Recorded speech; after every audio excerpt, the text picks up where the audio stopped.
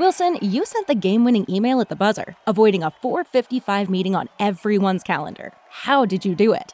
I got a huge assist from Grammarly, an AI writing partner that helped me make my point. And it works everywhere I write. Summarizing a doc only took one click. When everyone uses Grammarly, everything just makes sense. Go to Grammarly.com/podcast to download it for free. That's Grammarly.com/podcast. Easier said, done. Everybody in your crew identifies as either Big Mac Burger, McNuggets, or McCrispy Sandwich. But you're the Filet-O-Fish Sandwich all day. That crispy fish, that savory tartar sauce, that melty cheese, that pillowy bun. Yeah, you get it. Every time. And if you love the Filet-O-Fish, right now you can catch two of the classics you love for just $6. Limited time only. Price and participation may vary. Cannot be combined with any other offer. Single item at regular price. Ba-da-ba-ba-ba. This is a podcast from Minute Media.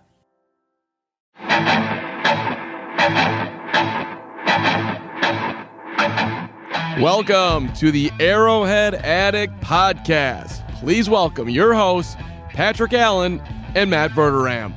Welcome in. It's the Arrowhead Addict Podcast. Patrick Allen, Matt Verderam, getting things fired up on YouTube here for our Thursday Chiefs game preview. We're going to give folks some time to get in. We're going to tweet it out, so bear with us out there.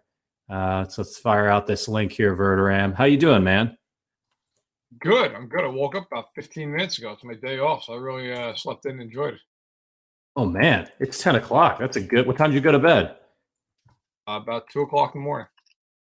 Oh, yeah, that's right. You're a night owl, right? You stay up all night watching... What do you do when all the sports ends? There's nobody playing it, too. Right.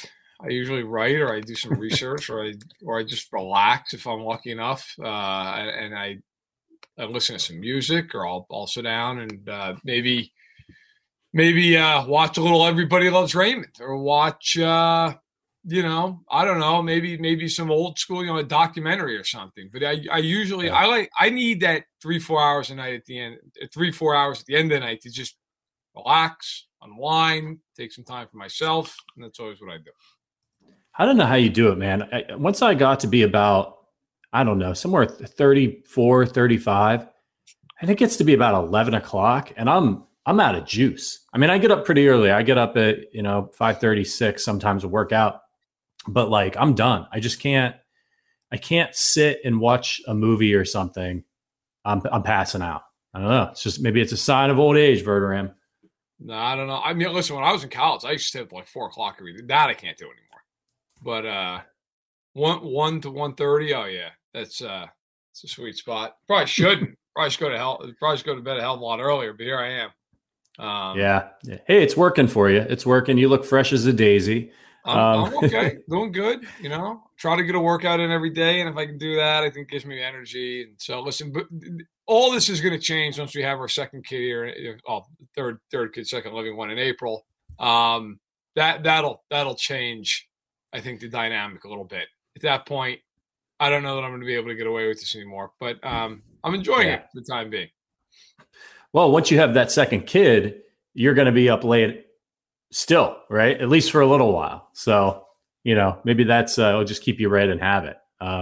What's up, everybody in the chat? We're just giving folks some time to get in out there. What's up, Will? What's up, Johnson? RN? Appreciate you guys. There's a guy, Cheeto Freak. Can always count on him to show up for the live streams. So, let's kind of start talking Chiefs a little bit as folks get in here. We're up to 23 watching. Remember, hit that subscribe button, hit that thumbs up button. That'll get a lively chat going for you guys. What's up, Gonzo? So I think we should start. We got to hit on this trade stuff, right? NFL trade deadline yesterday. But, in past years, NFL trade line was kind of, what's up, Lucas? What's up, Evan? It was kind of an afterthought. Nothing ever really happened usually. Maybe there'd be one or two minor moves. But as we've been getting into as Verderam likes to call them, the nerds, the analytics crowd, people are starting to be a little bit more aggressive. They're not being so precious with their draft picks, especially the later round picks. And so they're using them to make what they think are strategic moves that can help put their team over the top. And the Chiefs did that yesterday. They made two moves.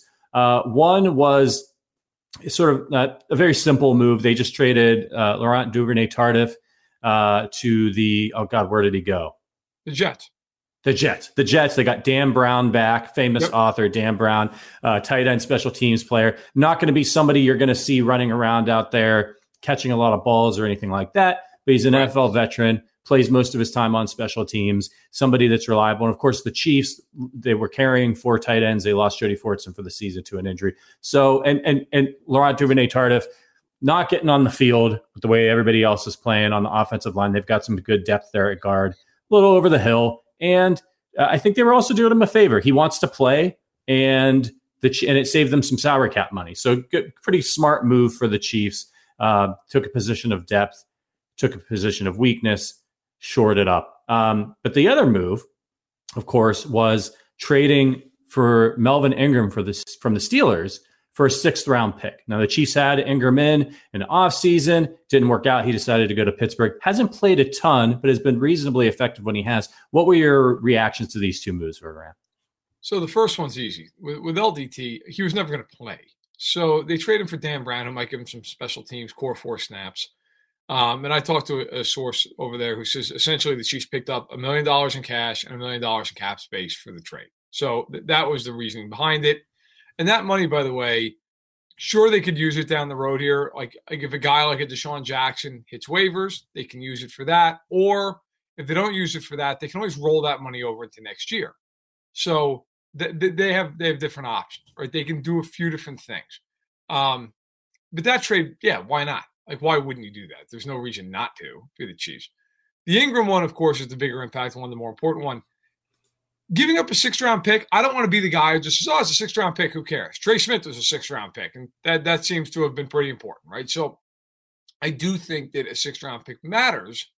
However, I also think that if you're trying to contend this year, then you needed to fix this pass rush because, and I want to get into this a lot more in a little bit, I actually think the defense is starting to figure a lot of things out. I went back and rewatched the game on Monday. But their pass rush, which was actually better as well on Monday, but still not great, like it needs help. Melvin Ingram is not going to go in there and have 10 sacks for them, but he is a good player who can reasonably hold down his spot against the run and can still get a pass rush. And they don't need him to be 12 sack a year Melvin Ingram. They just need him to be effective. And so I think it's a good deal for the Chiefs. And I understand the people who say, well, they had him in for a visit. Why didn't they just sign him? I can tell you with certainty, it was about a contract at that point. They really liked him. He liked Kansas City. They had a mutually beneficial meeting back, I believe it was in April, really late March. And for the Chiefs, the money just didn't work at the time. Well, listen, it now works. You're paying basically nothing for him. Yeah, you give up a 6th. They can also recoup that 6th by just trading back in the 4th or 5th round a couple spots. Like it's not like they can't get that pick back. They can.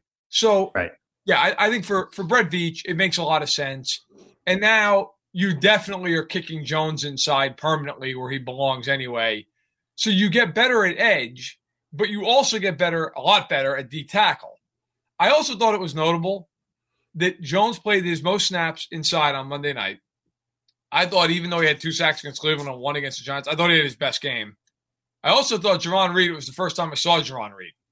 So I think all that stuff matters.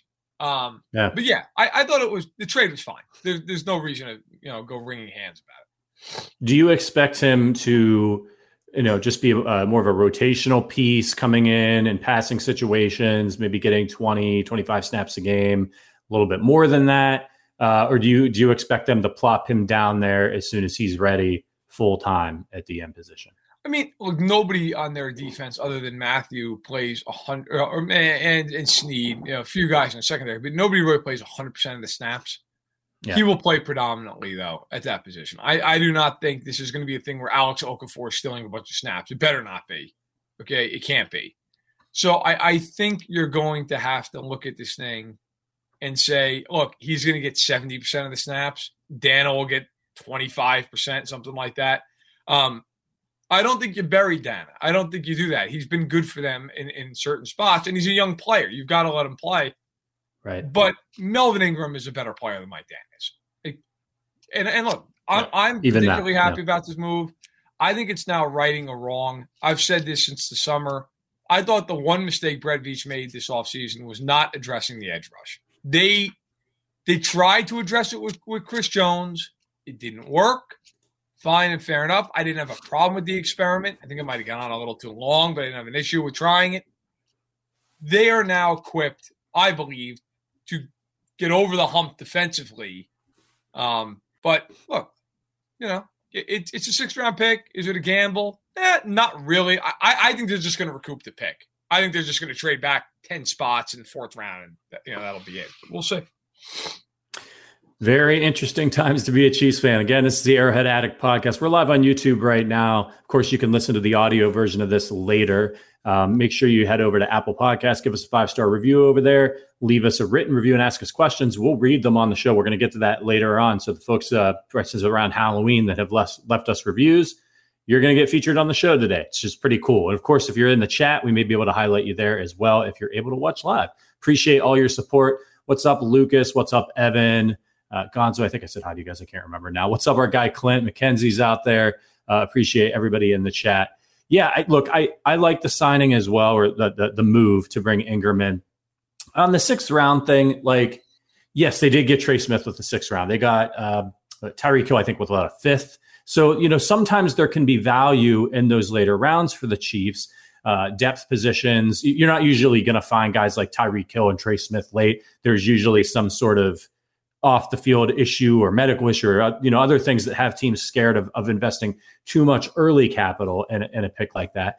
But on the whole, if you go back and you look at Brett Veach's 6th round picks, it's not like you've got a ton of home runs there, right? And so if Melvin Ingram comes in, I think it's a good use of a pick like that because to your point, you can get it back. It's very easy to trade a mid-round or a late-round pick later if there's somebody you really love and you want to move back in with that kind of draft capital.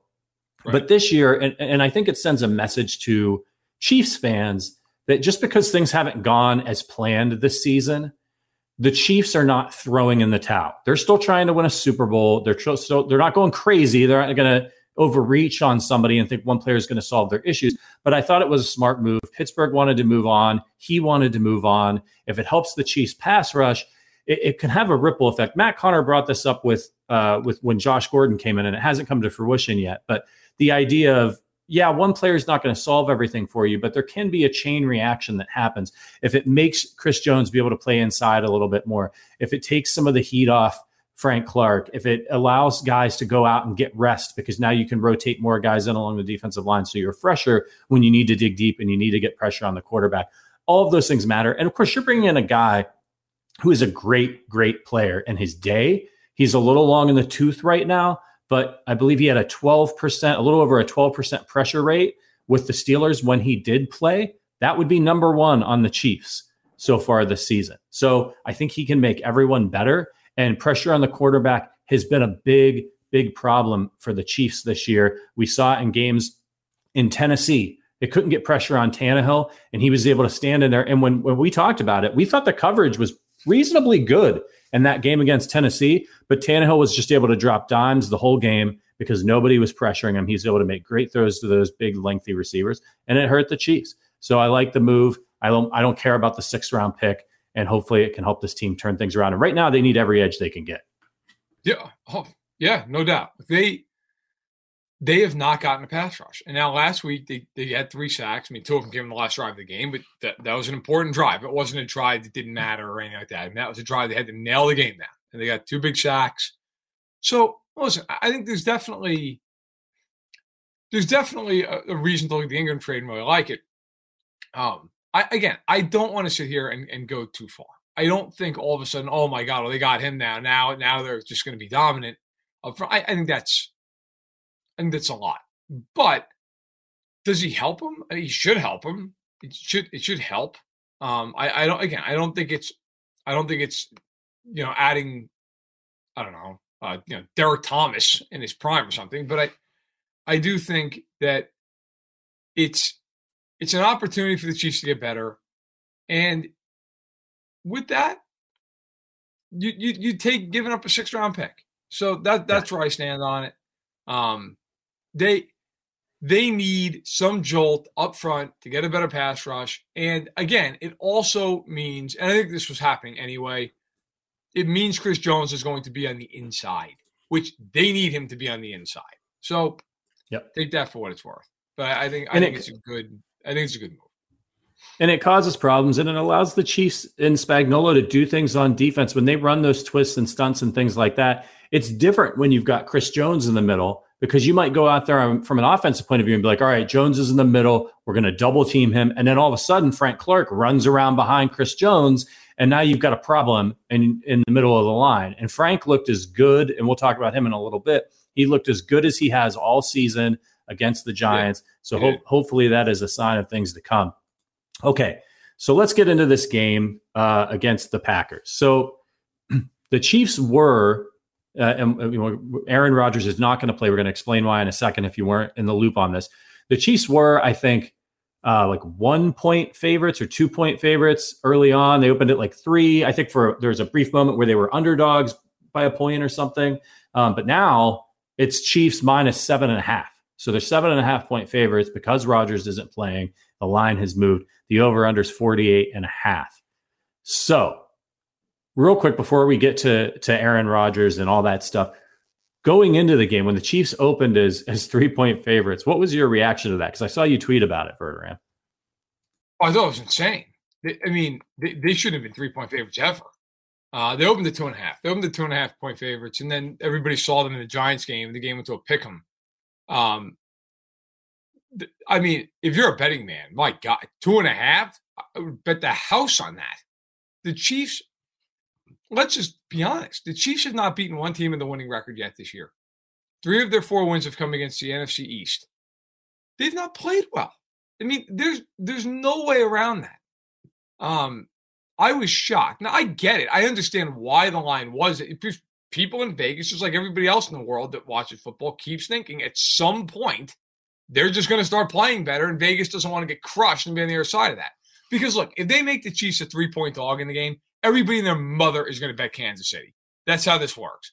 And if that happens and then Mahomes snaps out of it and goes crazy and the Chiefs win the game, then Vegas takes a bath. So they're not going to do that. I get that. You respect the great quarterback. You respect the great team. The Chiefs have certainly been that, and Mahomes has been that. But in a vacuum, just looking at the game, we all talked about it. You were confident enough you're ready to chug beers after the game if they win. I just looked at that game and said, I don't know how you could see it and go, yeah, they're going to win. Now, I think it's important to note the second Aaron Rodgers was ruled out with COVID, the line went from a pick'em to a 7.5-point spread. Yeah. That's how important quarterbacks are in the NFL. There is no other player that would have moved that line more than a point. Nobody. Not Devontae Adams, Travis Kelce, Tyreek, nobody.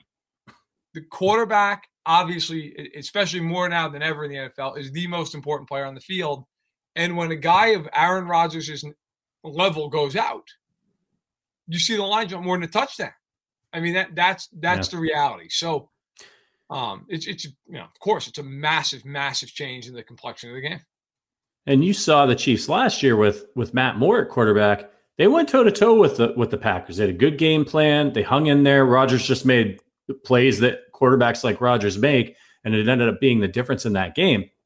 But the Chiefs nearly got him in that game. So, I think the Chiefs can match up pretty well with the Packers. Now, let's talk about Aaron Rodgers and why he's out. Obviously, he tested positive for COVID. That if he had been vaccinated, he is not vaccinated. If he had been vaccinated, it wouldn't necessarily have ruled him out immediately for the game on Sunday. So, look, we're not going to get into all the politics of this. Whatever you think about vaccinations or how fair the rules are in the NFL, the fact of the matter is, if you're not vaccinated in the NFL, you risk hurting your team in a way that you wouldn't if you were vaccinated, because if you're vaccinated, the way that the rules are that if you get 2 successive negative tests, you can come back and play, right? If you are not vaccinated and you test positive for COVID, it's a mandatory, I believe, 10 days, you're out. You can't come back. So that's bad news for any player that's not vaccinated that gets COVID, because it doesn't matter. There's no chance of them getting back on the field. Rodgers testing early. Now, it would have been probably dicey for him to get 2 negative tests. But the problem is, with those tests, like, they're not 100% accurate. Sometimes there are false positives and those types of things. But I don't think it matters because he's not vaccinated. He has no chance of getting back on the field. So that hurts the Packers. Whatever you think about whether or not he should have been vaccinated or not. So he's gone. He's out of the picture. We've got Jordan Love, who a lot of people thought was maybe going to be the starter for the Packers this season until Rodgers decided to come back. We haven't really seen him since the preseason. He got in. He has not started a regular season game. If you might remember, in week 1, the Packers got absolutely curb stomped by the New Orleans Saints. Jameis Winston threw like 5 touchdowns. Oh, just a weird game. Those happen. And he got into that game a little bit, but it was, it's garbage time. So you really can't take anything you saw there with any legitimacy.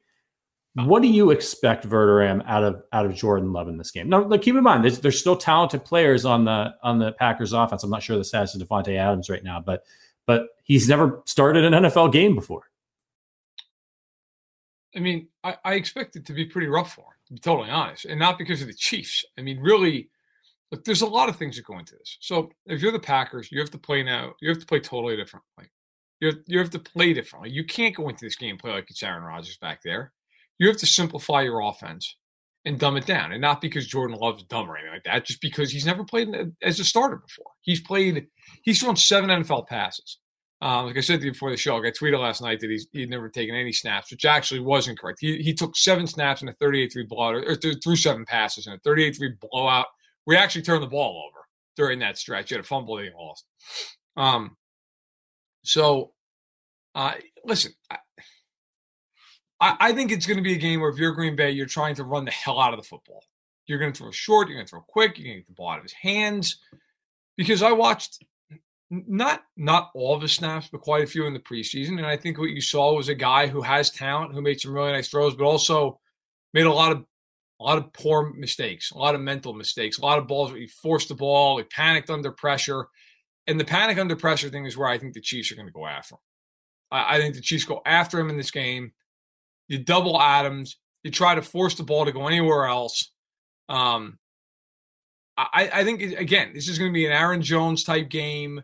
Get the ball out quick. And if you're the Packers, I think you're really hoping that the Chiefs make some mistakes in this game, a lot like the Cardinals did on Thursday night. The Cardinals had 3 turnovers in that game that cost them. They should have won that game.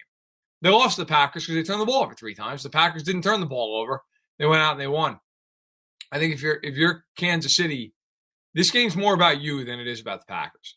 It really is. Like, are you going to take 12 penalties? Are you going to turn the ball over a couple times? Because if you do that, you can absolutely lose and probably will lose. If the Chiefs don't make those mistakes, I think they're in pretty good shape. I think Love could be a very good NFL player, but you're asking him to come in here with no real experience and do a lot in a tough place to play. Say what you want about Spags. He's going to dial up a lot of exotic looks. That's what he does. That's who he is. So I expect them to bring some different looks, some different pressures, and try to force a turnover or 2 and really tilt the game in the favor of the Chiefs. Cheeto Freak says, do engage 8 every play. Confirmed. Yeah. Hilarious. Yeah, look, I think if I'm Spags, I'm going into this game. And if I'm the Packers, I'm looking hard at that Giants tape. Because what worked for the Giants primarily was the screen game. The Chiefs weren't really ready for it. Devontae Booker was able to rack up a lot of passing yards. And that helps Daniel Jones. And it helps counteract. Like, teams know that Spags likes to be aggressive. Right. And they expect it. And so, they dialed up a bunch of screens and it snakebit the Chiefs and it extended some drives for the Giants. The Giants didn't really have a lot of, threats as far as receiving goes in that game. Obviously, the Chiefs have to contend with Devontae Adams in this game. But I agree with you, Verderame. I'm double teaming Devontae Adams. You cannot, because look, as green as Jordan Love is, he can throw the football. He's an NFL quarterback, right? If you have Devontae Adams out there one-on-one and he chucks that ball up there, it doesn't need to be a good throw. It just needs to be in the vicinity, and Devontae Adams can go up and get it.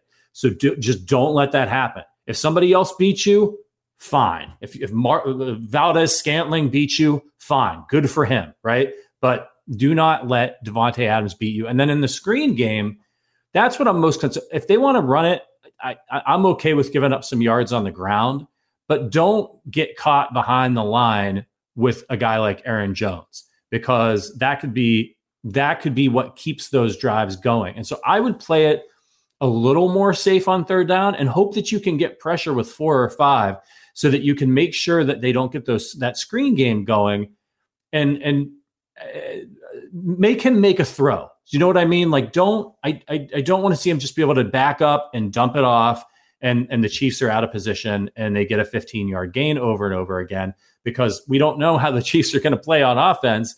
You know, if we did, I wouldn't be as concerned about it. But if they're still going to be struggling on offense, you really need the defense to step up and shut them down. Are you worried about the screen game at all, or am I just in a panic because of the Giants game?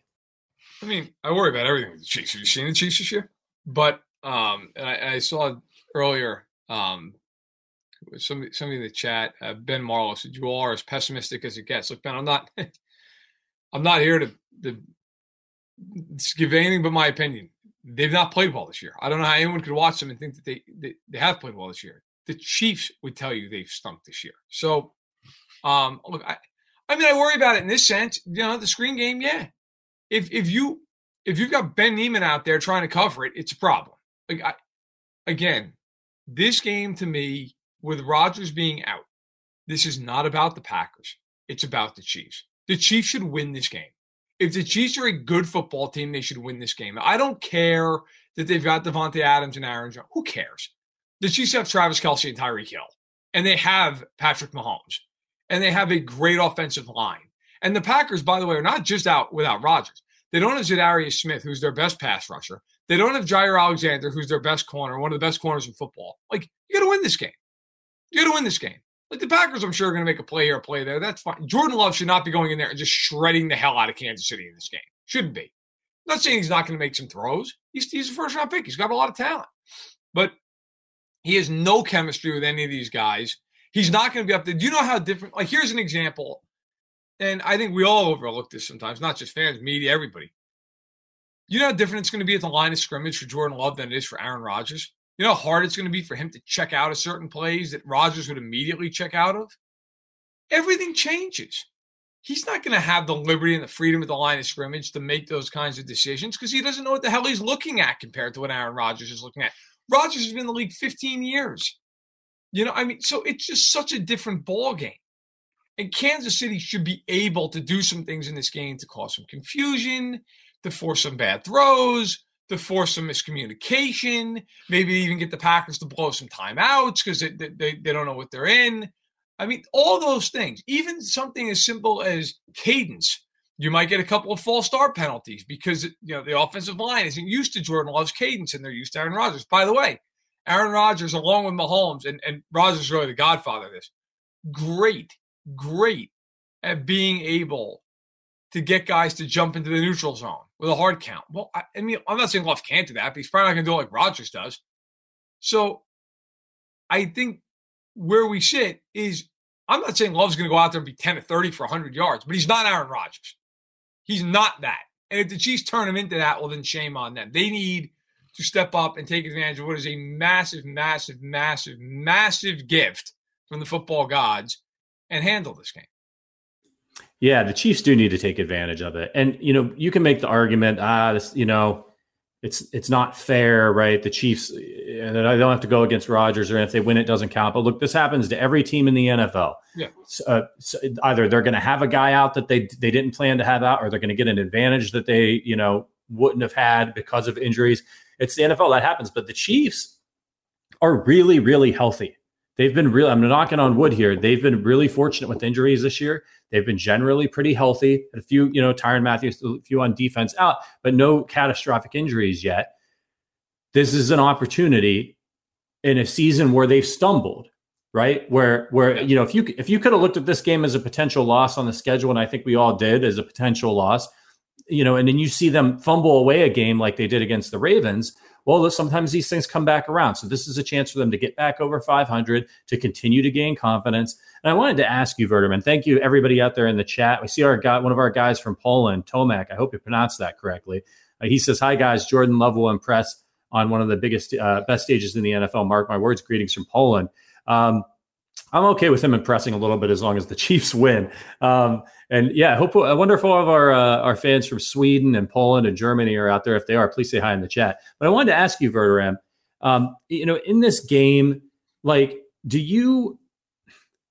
we talked about this a little bit on Sunday night, and I said, I do think that if the Chiefs were to win this game, I was not projecting them to win, but I thought if they were going to win this game, it could really present a turning point for them. And the reason I said that was because had they gone against the Giants and won 40-0, we'd all feel great. But I'm not sure the Chiefs in the back of their minds would feel as good, because they would be like, well, yeah, but that was the Giants, right? Like, we haven't they've gotten their butts kicked by all the good teams in the AFC. So are you a little let down in the sense that maybe going out there and beating Aaron Rodgers and beating the Packers at home from a confidence perspective and getting their swagger back was an opportunity for them that now they're not going to have? Or are you like, nah, screw it, I don't care, beat them, beat whoever's in front of you, win the next 2 games, and then go out there and beat Dak Prescott and the Cowboys? Look, this game has a chance. I've seen a few people say it could be a turning point, and that's fair. I don't know that it's a turning point in the sense that if you win this game, look, you didn't beat Aaron Rodgers, and so you didn't maybe have the test that you were going to have. However, look, who cares right now? They need to win a game. I think if they win this game and then they beat the Raiders, that's a turning point because it's a divisional game. The Raiders are leading the division at the moment. But I think winning this game, even with the current injury situation or COVID situation, whatever you want to call it, I do believe that it changes the calculus of the season. If you get to 5-4, look, we don't know what's going to happen this weekend. The Raiders are in New York. They're going cross country to play the Giants in an early game. The Raiders should win that game, but also because of everything going on with the tragedy involving Henry Ruggs, like, I don't know. I don't know. Sometimes teams respond to that in ways where they come out, they play great. Other times they fall flat. It's a very hard thing emotionally. Obviously, a lot more things in Vegas right now going on bigger than football. The Chargers, they haven't won a game in almost a month. They're going to Philly. Philadelphia, one thing about them, they're going to run the ball like crazy. Well, the Chargers can't stop anybody on the ground. So I don't know. That's a game that Philadelphia could absolutely win. You might have a situation, and I'm not saying I'm predicting this, but you could have a situation if the Chiefs win this weekend where they jump the Chargers and they're a half game back of the Raiders and they're going to play for first place in the West next Sunday night. Like, this is a massive golden opportunity for them. But I won't go as far as saying I think it's a turning point. I think the Raiders game would be more of a turning point. But to get to that, you've got to win this game. You've got to win this game. And if you do, and then you beat the Raiders, then all of a sudden you start looking at it and going, all right, hell, we beat Dallas for the bye. Now you're in business. Now you're really starting to pick up some momentum because after the bye, the schedule's not that hard. Raiders at home, Denver twice, Pittsburgh at home. You get the Bengals and the Chargers on the road, but both those games were winnable games. Like, I think all of a sudden you start to really kind of look at the Chiefs differently. But much like we talked about the Chiefs on Monday night, you got to win the game. You've got to win this game. And they don't have to blow the Packers out. I'm not sitting here saying they got to win by 14 points, but I really want to see the Chiefs play just a solid football game. Limit the penalties, no turnovers. Mahomes looks crisp. They do that. A, they do that, they'll win. B, I think you'll start feeling a lot better. Because right now, it's just, for me anyway, I can't speak for everybody in the chat, I just can't get past how sloppy it is. It looks bad. It just looks so disjointed. But, and this is where I'll pivot here for a second. I think defensively they're starting to really get somewhere with this team. I really do. 7 of the last 8 halves of football that they've played really, really well. The only one notwithstanding was the first half against Tennessee. And I think a lot of that was on the fact the offense couldn't do anything and they turned the ball over twice. I think defensively, you're starting to see, look, the secondary's been a lot better. They're not blowing coverages anymore. The corners, they've benched Mike Hughes. They've played better there. Fenton's come in. He's solidified. Ward's come back, gotten healthy. He's solidified. I saw somebody earlier ask, I believe it was Colt, who asked about Hitchens.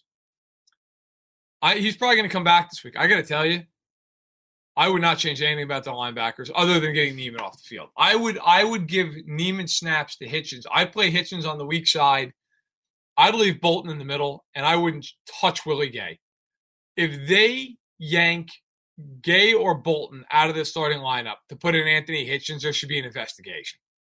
You cannot take those two kids out of the game. They're too good. They're too talented. They've completely transformed the second level of their defense. Gay is an athletic freak. He can cover. He can play the pass. Bolton is not good in coverage, but he's a sledgehammer against the run. He's a good blitzer. You got to leave him in there. And then, look, we already talked about Ingram. But I think the defense is actually starting to really make a move here. So the good news is I think they've really found the answers there. They have to stop playing Neiman. And Sorensen, look, he can play a handful of snaps. You can't have him in man, ever. But offensively right now, I got to see them play better cohesive football. If they do that, I think they could really be on their way. So they're fixing some of their issues. But the biggest one right now has got to be, incredibly, the quarterback. He's got to play better. If he plays better, I think they're going to be just fine. Yeah, Cheeto Freak says, I feel like on paper they're talented on defense. I think we all thought that coming into the season. Yeah. It just hasn't come to fruition. Look, before we get too much more into the defense, I just want to touch on two more offensive things. Derek Gore, we haven't really talked about him. Came out, looked incredible. Only played about 15 snaps, I believe, in that game last week against the Giants, but sure did make an impact. It doesn't sound like, I haven't heard anything that indicates Clyde Edwards-Helaire is going to be back, although I believe he is eligible to come off IR this week. Look, super small sample size. And Darrell Williams, to his credit, has run just fine in relief of Clyde Edwards-Helaire.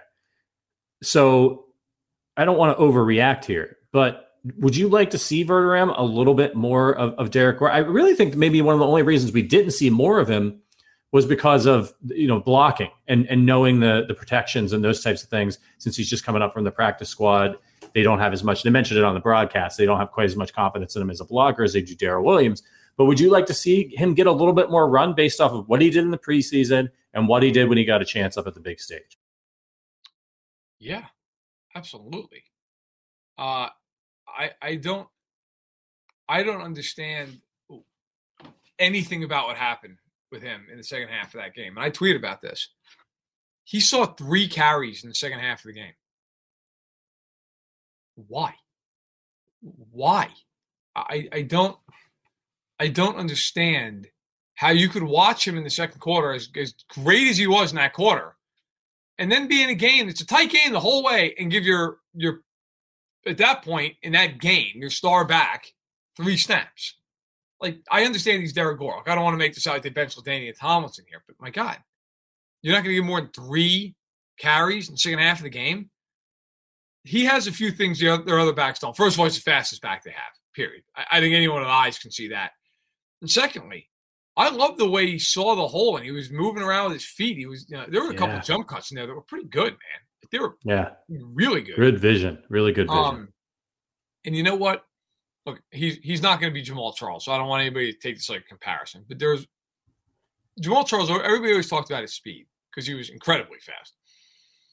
I always thought the most impressive thing about Jamal Charles was how he was able to find the hole and hit it quickly. I mean, how many times with Charles would he wiggle through and it was like, it should be a 1-yard gain. It was a gain of 4. That stuff adds up over the course of time. And Gore, if you watch, there were a lot of times there where he just he would go to run. There would be a hole. He'd see a hole in the next side of the line. Maybe, jump over a gap. Boom. Hit it. Pick up 4 or 5 yards. And I agree with Reed Smith-Herron here, who says, look, they don't run because of Reed. Because Andy Reid, it's true. I mean, there are times we just run it. Like, that is one thing I do want to see more of going forward with them. I've understood in past years that line has been meant to pass block and not to run block. I get it. Okay. But you have an offensive line that can really block. Like, they're nasty. They're maulers. Run it.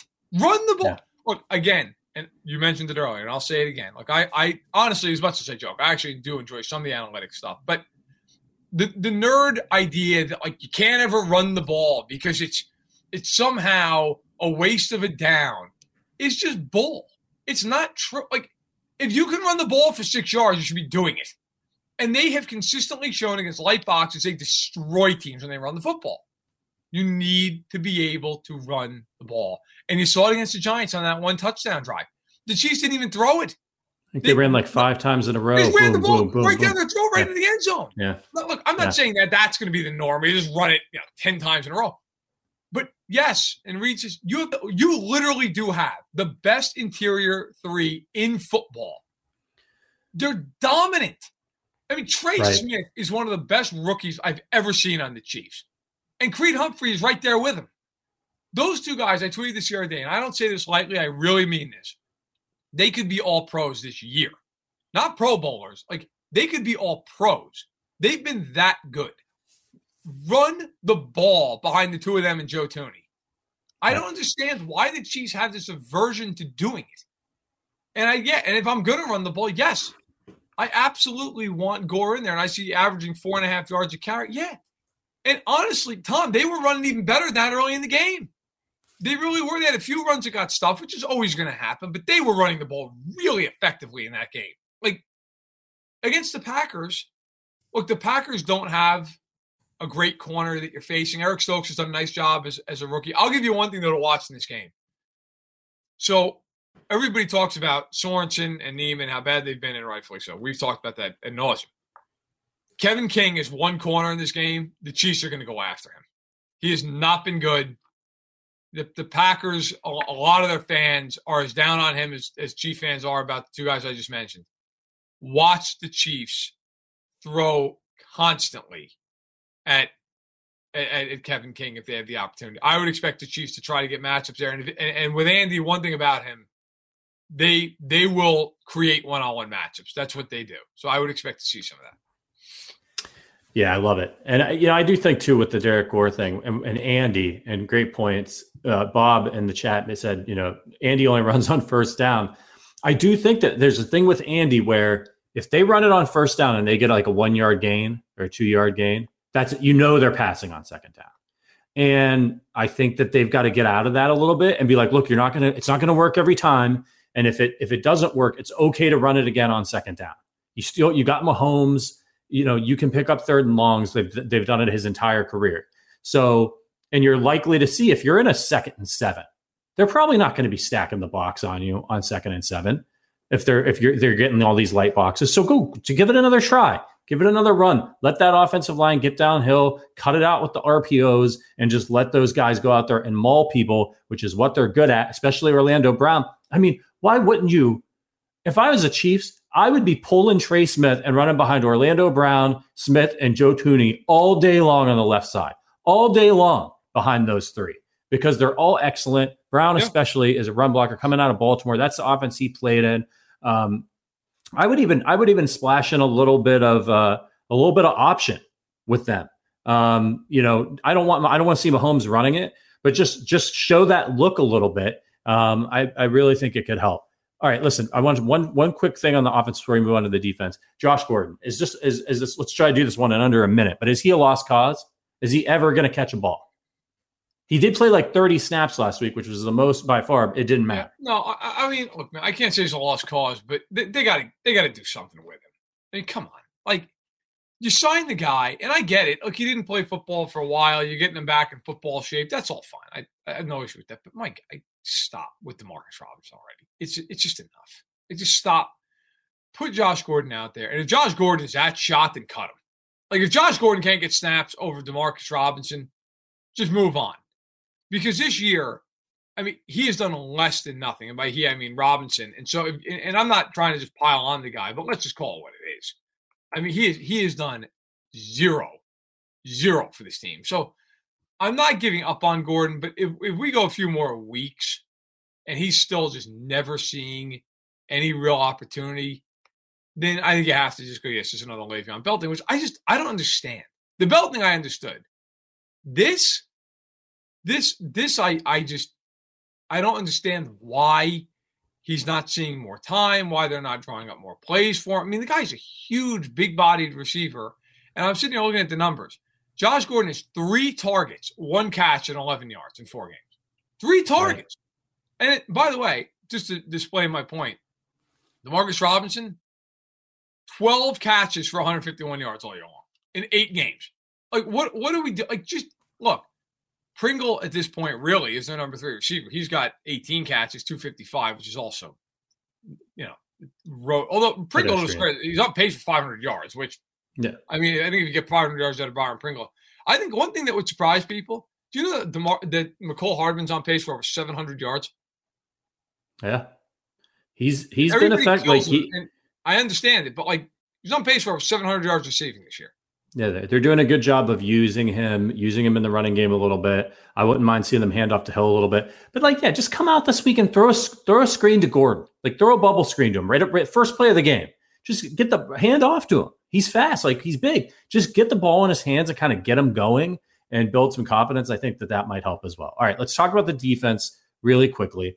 So, they've been playing better a little bit. Can they keep it rolling against the Packers? What do you expect to see out of Frank Clark and Chris Jones in this game?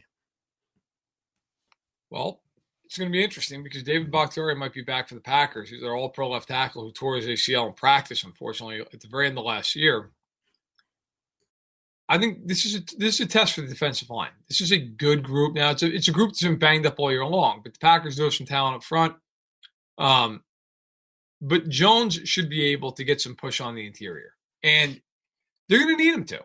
This is, again, I kind of think this is a game where the Chiefs are going to bring some pressure. They're going to try to heat Love up and say, look, if he makes 1 or 2 bad throws in the coverage, we're good to go, right? So Frank Clark, this is an interesting game for him. Look, if he's coming off of the left tackle side, you're getting him against David Bakhtiari, again, provided Bakhtiari plays. That's a really tough test. I think Bakhtiari, when healthy, is the best left tackle in football. But there's ways to get pressure. I mean, you can stunt him in a loop and everything else. I thought both guys played their best game against the Giants. You got to build off of it. And again, I want to see them blitz in this game. You should be able to blitz and still cover in this game. Like double Adams, you should be able to single cover across the board otherwise. They don't have Robert Tonyan. There's a good tight end who was lost last week to a knee injury. Yeah. Look around.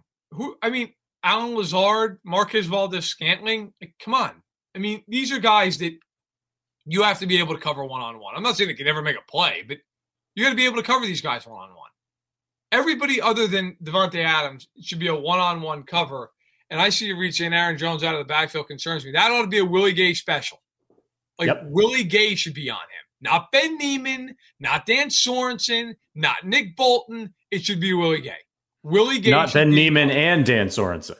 Right. I don't care if you put both of them on. And look, everybody who watches and listens to this podcast already knows. I will go out of my mind if that's how they guard Aaron Jones. I really will. I'll need to be sedated.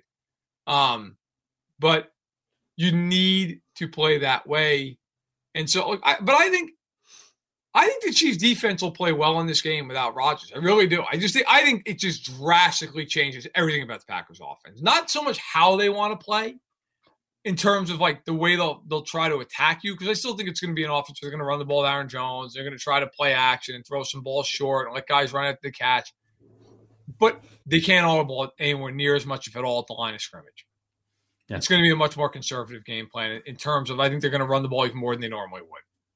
I think it's a game where you're going to get more opportunities to cause a turnover in this game, whether it's because Love holds on to the ball, whether it's because he gets under a little bit of pressure and throws one up for grabs. I mean, young guys are wont to do that. So I think that's what you'll see. I do. And I think Jones and Clark have to be a big part of that. And don't sleep on the fact that the Chiefs have gotten Ward back. And that really helps them in the back end, and it should help their pass rush. Because it takes you off the field. Right. So that's something that the Chiefs have going in their favor. I saw a couple comments in the chat like Demarcus Robinson should be a trade bait right now. Should we trade for OBJ? A couple things. Yeah, trade deadline was yesterday. That's over. No more trades. As far as Demarcus Robinson, I don't think anybody's going to trade for him. Keep in mind he was a free agent Nobody picked him up, so he came back to the Chiefs. So I doubt anybody's going to give up any assets for him. He hasn't done anything, or they can't, but they probably wouldn't trade for him anyway. And OBJ, I don't know what the Browns are going to do with him. Maybe they cut him, then he's subject to waivers. There's the finances, all that stuff to deal with. He hasn't done anything in years, and he's hurt. So, if he was cheap, would I take a flyer on him? Sure. Why not? He's the talent, is there, but they got Josh Gordon. Let's just try to get him going. I think that's probably a better option. I don't want the Chiefs going after Odell Beckham Jr. First of all, they're not claiming him on waivers because that would mean they take his contract. His contract's huge. I don't think anybody's claiming him on waivers, for the record. Right. I don't think anybody will. I don't listen. I'm not one of these people that subscribes to the idea that Odell Beckham is some horrible guy and shouldn't be in the law. I don't believe that. And I get it, right? Like, if you could sign him for cheap, he would be an amazing addition. And talent-wise, yeah, of course he would be. But they have had so much trouble trying to get just on the same page this year. And if you bring him in, bringing Josh Gordon in is different. Like, Gordon's coming in, the expectation level is a lot different. If you're bringing Beckham in, all of a sudden, you've got to feed him the ball. You've got to make sure you're getting him his touches.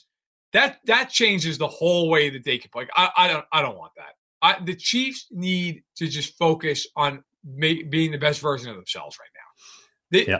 To add Beckham into this thing, and by the way, they're not going to get Beckham anyway, because even if he clears waivers, some team's going to pay him way more than the Chiefs will. Okay? And Beckham knows if he goes to the Chiefs, he's going to be, the third option on the team? So I really, really, really believe that would be a mistake for the Chiefs. There's no reason for the Browns to cut him. Deshaun Jackson's different because you can bring him in. He already knows Reed's offense. You can go. He's just a deep threat, right? Like, that's why he's there. He's a deep ball threat. But Beckham, the gravity of Odell Beckham, and this isn't a knock on him. It's the truth. Like, he demands the ball, and I don't mean like actually like vocally demands the ball, but like he's a great enough player. He demands the ball. You're gonna have to call plays for him and take off Tyreek Hill's plate, take off Travis Kelce's plate. That's a problem right now. I don't think they need at the moment. They don't need to go down that road. Even though the circus comes to town with him, and it's not his fault. The media, it's just right. Yeah. We've talked, and I've talked specifically for weeks now, maybe a month now, about focus and accountability and like just settling this thing down and figuring it out. Bringing in Odell Beckham, while he is a very talented player, to me is everything that's not what I just talked about. The last thing in the world this team needs is look, let's be real. What's going on in Cleveland right now? Right. What's going on in Cleveland? His father's tweeting out, or I don't know if it's tweeted, I think it was Instagram actually, putting out a video complaining about Baker Mayfield and the players now. I mean, you got the players talking this morning about, well, we wish he was still here, but he's not here, and I'm sure that's causing a none of that needs to happen. Like the Chiefs have playmakers on this team. They need to stop turning the ball over. That's their I will promise you, if they stop turning the ball over, you will see how rapidly this thing changes with this team. Because the defense is getting there. They're getting better. The offensive line's great. They don't have a problem with that. If Mahomes can stop turning the football over and they can stop fumbling the ball, I guarantee you all of a sudden you're going to go, wow, the Chiefs really look great today. Yeah, because they had 2 extra possessions and the other team didn't. Right. Yeah, you're right. I mean, those Giants turnovers, both times the Chiefs are going to score points. Both times. You got to change with that aspect. I think if they do, they'll be fine. Beckham's great. They don't need him right now. Yeah. Chiefs are 6th in average yards per rush, 5th in passing yards per game, 3rd in passing yards, and 4th in passing touchdowns. So that's pretty good. They'll be fine. They just got to stop giving it to the other team. All right, we're going to get to our predictions for Sunday's game in just a minute. But first, as promised, we've got our listener reviews. So let's head into that. Appreciate you all out there in audio land on Apple Podcasts, leaving us these reviews. These 5-star reviews help more people find this show. And if you all out there, almost 100 of you now in the chat, if you can hit that thumbs up button for us, that really helps us as well. And subscribe to us on YouTube so you know when we go live. Okay, First listener review. This comes from Ian, 1979. Love the podcast. Lots of great info and honest opinions. Great listen. Keep up the good work. Thank you, sir. Hat tip. We appreciate your support. Next up is from our guy, Johnny Robinson, or fan since Johnny Robinson. It's not actually Johnny Robinson. That'd be impressive. KC Chiefs #1 fan on October 30th says, thanks for the knowledgeable insight critique without just blasting and bashing. Thanks for calling out armchair coaches and GMs who want to solve things by firing Reed or Veach or benching Mahomes. I'll listen more often and try to catch you live. Hashtag peanut butter parfait. I do love a peanut butter parfait, but every time I go to the Dairy Queen, I don't order it because I can't stop myself from getting a blizzard. I just can't. It's like, I'm like, what? Yeah, that's a good point. Yeah, just get them both. Yeah, that's right. Yeah. And then this one comes from Spanky the Great, hilarious name. Me too, Verderam. I love hearing Verderam lose it when the Chiefs play like crap. You're not the only one. I'm glad that it's not just me because misery loves company. You guys are informative, knowledgeable, and obvious fans. I appreciate the perspective from people that aren't flippy-floppy like the national sports media. Thank you for your efforts. And how about those Chiefs? Great one, Spanky. And we all love a good Verderam meltdown. They provided this year. They really have. I haven't had it. Thankfully, I haven't had many to go crazy about over the last 2 years. By the way, I see in the chat, Colton, Jason, thanks so much. I really appreciate it, guys. Yeah. And next up from, and last one from Mac Bartle. Excellent. This is the first Chiefs podcast I've listened to that isn't overly optimistic. Every other one is seemingly afraid to crush the team. Love that this one is honest. Appreciate that, Mac. Yeah, look, that's what we try to do here, right? We try to give you our honest opinions about the team. We try to shoot straight. We're not beholden to the Chiefs. We're not worried about credentials or anything like that. We're just here to provide Chiefs coverage from a fan point of view for you, some good, smart analysis. And if they don't do well, we're gonna crush them for it. And if they play well, we're gonna give them the props that they deserve. But we're gonna try to keep ourselves away from the ledge. And speaking of the ledge, we've got our score predictions here. Now, listen, if you didn't watch live on Sunday night, it was a lot more animated than it has been today. We were very upset after that, even after a win against the Giants. And Sterling Holmes got mad at me because I said the way the Chiefs are playing right now, I'm not really picking them to beat anybody for most of the rest of the season. If they keep playing like this, they're just going to keep losing. They just almost lost to Daniel Jones and the 2-win Giants. And Sterling was very confident that the Chiefs were going to beat the Packers, even with Aaron Rodgers. He challenged me to a bet. He said, let's shotgun beers. I said, I'm not good at chugging beers, but what I'll do is if the Chiefs beat the Packers, because I didn't think they would with Rodgers, I would stone cold a couple of beers. So basically just dump beers down the front of my face on the podcast, on the post-game show. Now, I tweeted that I just wanted everyone's opinion. I'm not trying to weasel out of the bet. But does Aaron Rodgers being out break the bet?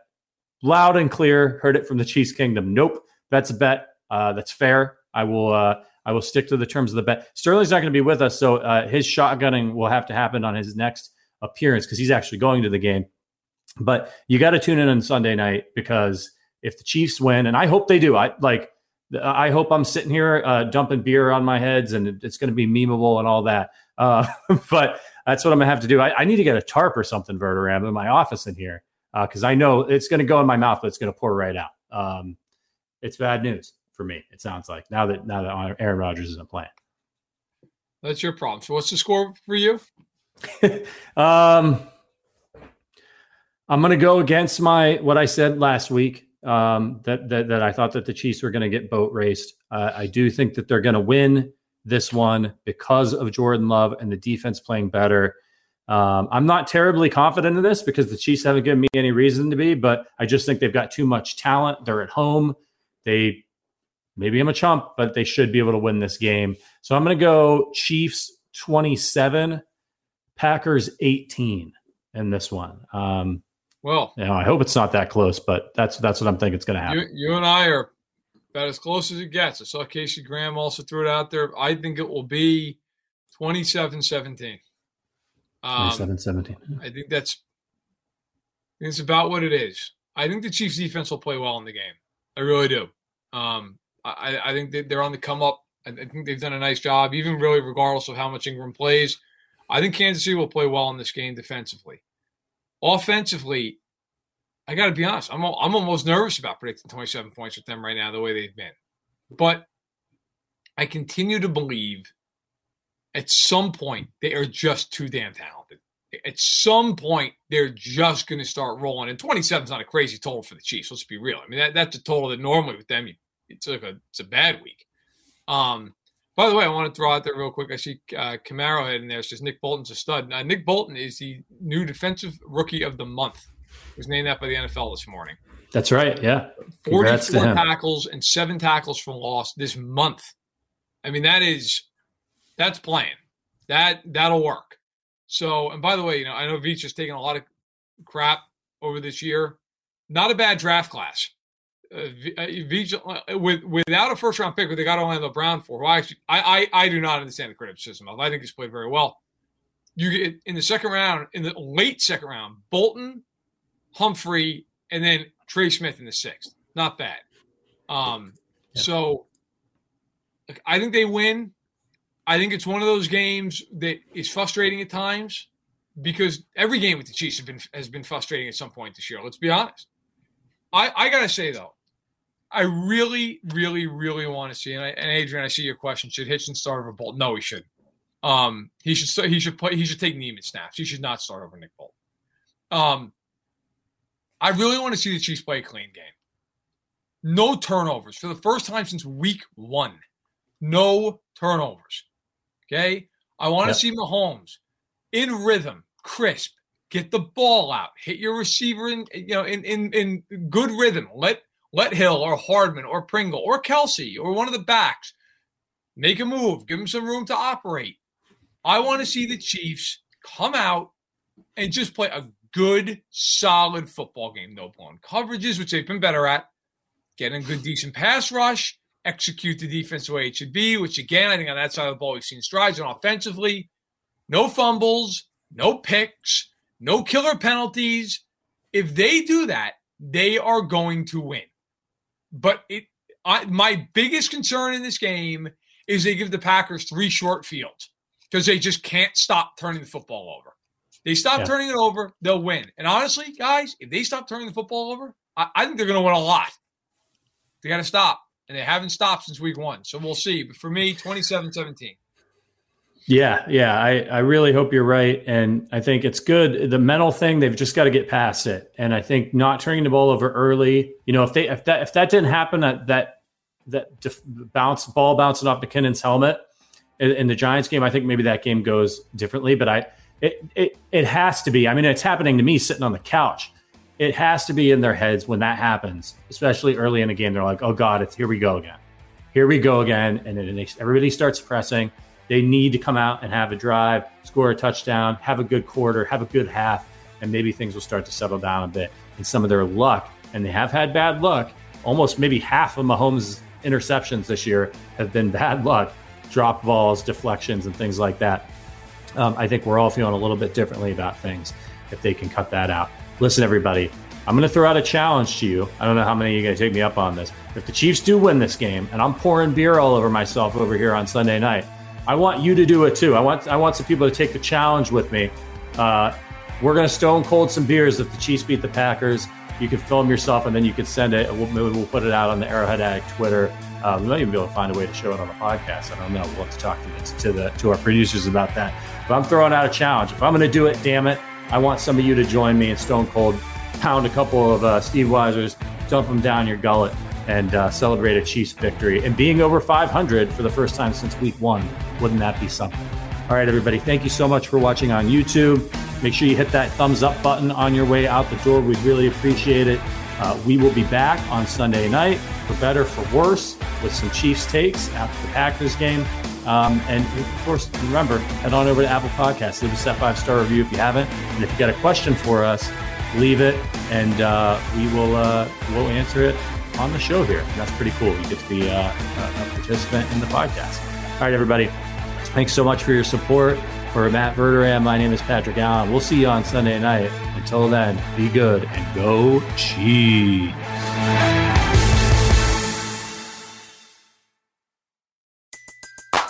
Everybody in your crew identifies as either Big Mac Burger, McNuggets, or McCrispy Sandwich.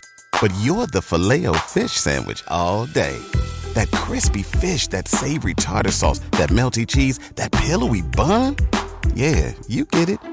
Every time. And if you love the Filet-O-Fish, right now you can catch two of the classics you love for just $6. Limited time only. Price and participation may vary. Cannot be combined with any other offer. Single item at regular price. Ba-da-ba-ba-ba.